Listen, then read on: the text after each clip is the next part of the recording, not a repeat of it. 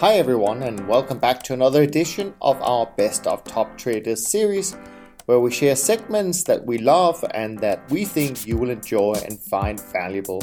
My name is Niels Castro Larsen, and today I want to share with you some hard-learned lessons and other learnings from quant expert Robert Seinert, where he shares his in-depth knowledge of the modern evolution of systematic trading in the form of machine learning, amongst others, and how machine learning has affected and impacted their short-term and long-term strategies. If you would like to hear the full episode, of course, you can listen to it by all means by going to toptradersunplugged.com/99. Without further ado, here's Robert Seinert with some unique insights to machine learning. So Rob, not to use the common buzzword in our field, but it sounds like you're using in adaptive that you may be using some machine learning type approaches.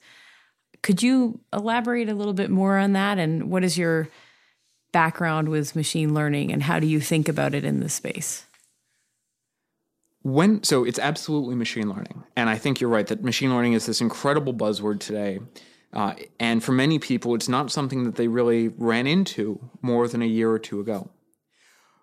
My background is in statistics. And I got my degree in statistics back before statistics was a sexy field. When I was an undergrad, I was one of two statisticians in the field. I had a faculty-teacher ratio of 1:5, 1 being the undergrad, 5 being the faculty. That's actually why I went into statistics, truth be told. In statistics, in machine learning, in decision theory, many of these concepts that are talked about actually got their start in the 70s, in the 60s, even in the 50s. Where a lot of the nuance has come today, or where a lot of the excitement has come today, is in where and how they're applied, in what data sets they're applied to, and to what degree you can automate and systematize the application of these tools. Machine learning is a toolbox. To say we use machine learning to build our algorithms is kind of like saying, I use tools to build a house. It's not really additive in terms of your understanding.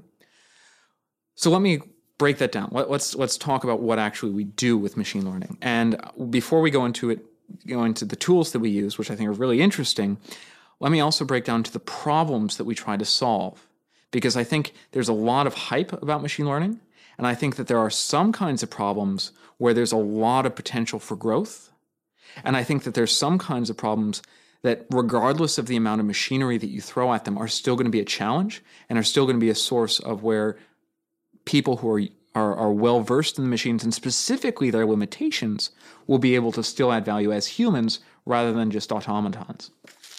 So when we think about machine learning, I would say that there are two kinds of problems. You have what you could think of as classification problems, or as what I like to call as stationary problems, meaning that the problem that you're working on doesn't change over time. Great example. Google has come out with a lot of really interesting results and a lot of really impressive, fast algorithms for identifying various things in videos and images. Like, you go back 10 years and it was a really hard thing to identify a cat in a photo. Now it's a really trivial thing. In fact, you can do that for arbitrary objects. You can just go online, and there are online classifiers that allow you to make these decisions. One of the very, very early uses of these things were in financial markets were things like counting cars in parking lots, or identifying cars in parking lots, or identifying the levels of oil in silos, or trying to predict crop yields, things like these. Those kinds of questions where it doesn't matter how many people are looking at the field to identify if this is going to be a good forecast or a bad forecast, going to be a high yield crop or a low yield crop, that doesn't change the success of detection of that yield. It doesn't matter how many people are looking at whether or not that's a cat in the video or a cat in the image. That doesn't change your success rate. That's a static problem. And the more data you can throw at it, the more training samples that you can throw at the problem, the better your algorithm will be up to some asymptotic.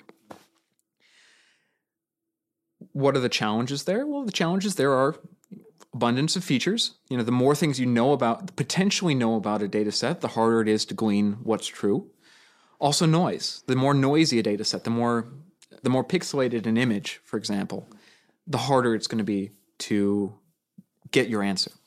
But again, the more data that you have, the more training samples you have, the better your algorithm will be in the end.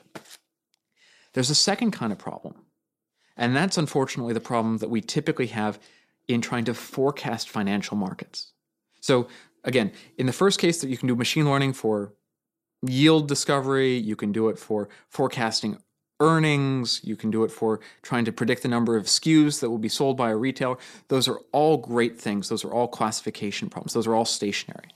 But when you start trying to answer the question, well, this earnings level and this book value and this momentum indicator and this sentiment out of the CEO on his earnings call, what does that mean about the return that's going to happen between today and tomorrow? That's a much harder question because there's a feedback loop. The more people trying to answer that question and the better their answer is, the less relevant it is in figuring out where it's going to go tomorrow. That is to say, the solution to the problem, the more people looking at the problem, make that problem harder and may make the features that you used to think were useful in making your prediction no longer useful because they've been fully priced in. And so as a result, you have this competition, this fight to be first, this fight to be right among lots of intelligent people in the market is going to make something that means that whatever you design for this second kind of problem, this forecasting problem, is going to disappear over time. And so it may have been that in the past, simple value signals or value pricing in equities may have been very successful at determining the direction of markets. Or a more concrete example, if you go back to the 80s and 90s, simply knowing which direction the price moved over the last 5 days or 10 days was a really good indication of where price was going to move over the next 5 days. It was, a sharp 2 or sharp 3 strategy, depending on how good your transaction costs were. That simply isn't the case anymore. And so the balance that we have to fight is because of the second category of problem. It's whatever we think we know may work for some time, but then that will decay. As more people figure out the things that we figured out, even if we did have forecasting power before, we may not have forecasting power tomorrow. And so it's not just model overfit. There are lots of problems with model overfit, especially in noisy data like financial data. But it's also model decay, and it's this evolution of market participants that will make things that used to work cease to work. At the same time, if people stop paying attention to these particular features, things that used to not work may also start to work again. But that's the challenge that we see today. I mean, it's interesting. I mean, it's very, very interesting, actually, field, and not a field I know a lot about, I have to admit. But I kind of posed the same question a few months ago when I was interviewing the founders of AHL. And to my surprise, both David Harding and Marty Lueck, and I think Mike Adam as well, actually, they didn't sound sort of too overly enthusiastic about sort of artificial intelligence. And actually, to some extent, from memory, they were talking about, well, in a sense, we already have that because each of our brains, each participant in the market, kind of makes up that structure. And to break it down in a very simple way for me is, of course, that I think of it as the more the machines, the more examples it sees, it kind of, it learns more and more, but it learns more and more from what's happening, in the recent history. And we know that things constantly change and might even go back. We don't have this kind of data from 50 or 100 years ago, but actually to some extent you could argue that markets go back and replicate themselves into how things worked 50 or 100 years ago. It doesn't always have to be new change. It could be changed back to the way it were. So how do you overcome all of that? How do you make it work?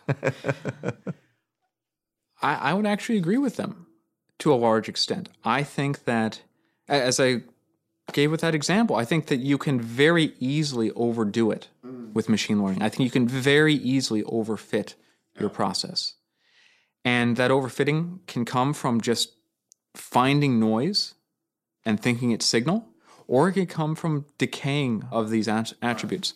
And the things that we're detecting, the things that we're allowing our models to adjust to are generally fairly slow-moving features. These are not things that are going to change from one month to the next. These are features that are going to develop and disappear over the course of years. Anything shorter than that, and we have no hope of detecting and having any sense of confidence in it. The difference is, the way we design our models is that we design them so that those algorithms can shape those particular nuances between markets, but that they have a common structure and have common constraints and common features across markets that we know in some sense hold economic value or have some economic truth to them. So again, putting my statistician's hat on, building my model builder's hat on, when you have an infinitely wide dimensional feature space, anything can go into forecasting any market potentially, and you have only so much data. Suppose we have 40 years of data. Well, congratulations, you have 10,000 data points on a daily basis. And yes, you could chop it up second to second or minute to minute, but for most of the things we're talking about, especially for momentum and trend following, it's not going to be additive. The autocorrelation is too high of the signal. And there you have it. If you enjoyed this short, insightful clip from a past episode of the show, then you will love the new free book that I'm giving away right now. It's called The Many Flavors of Trend Following and includes some of my best insights on this perhaps the most dependable and consistent yet often overlooked investment strategy. You can get a free copy at toptradersunplugged.com/book right now to start your own investment journey today. Just go to toptradersunplugged.com/book. And make sure to come back to the podcast or my YouTube channel next week for more exciting and engaging conversations.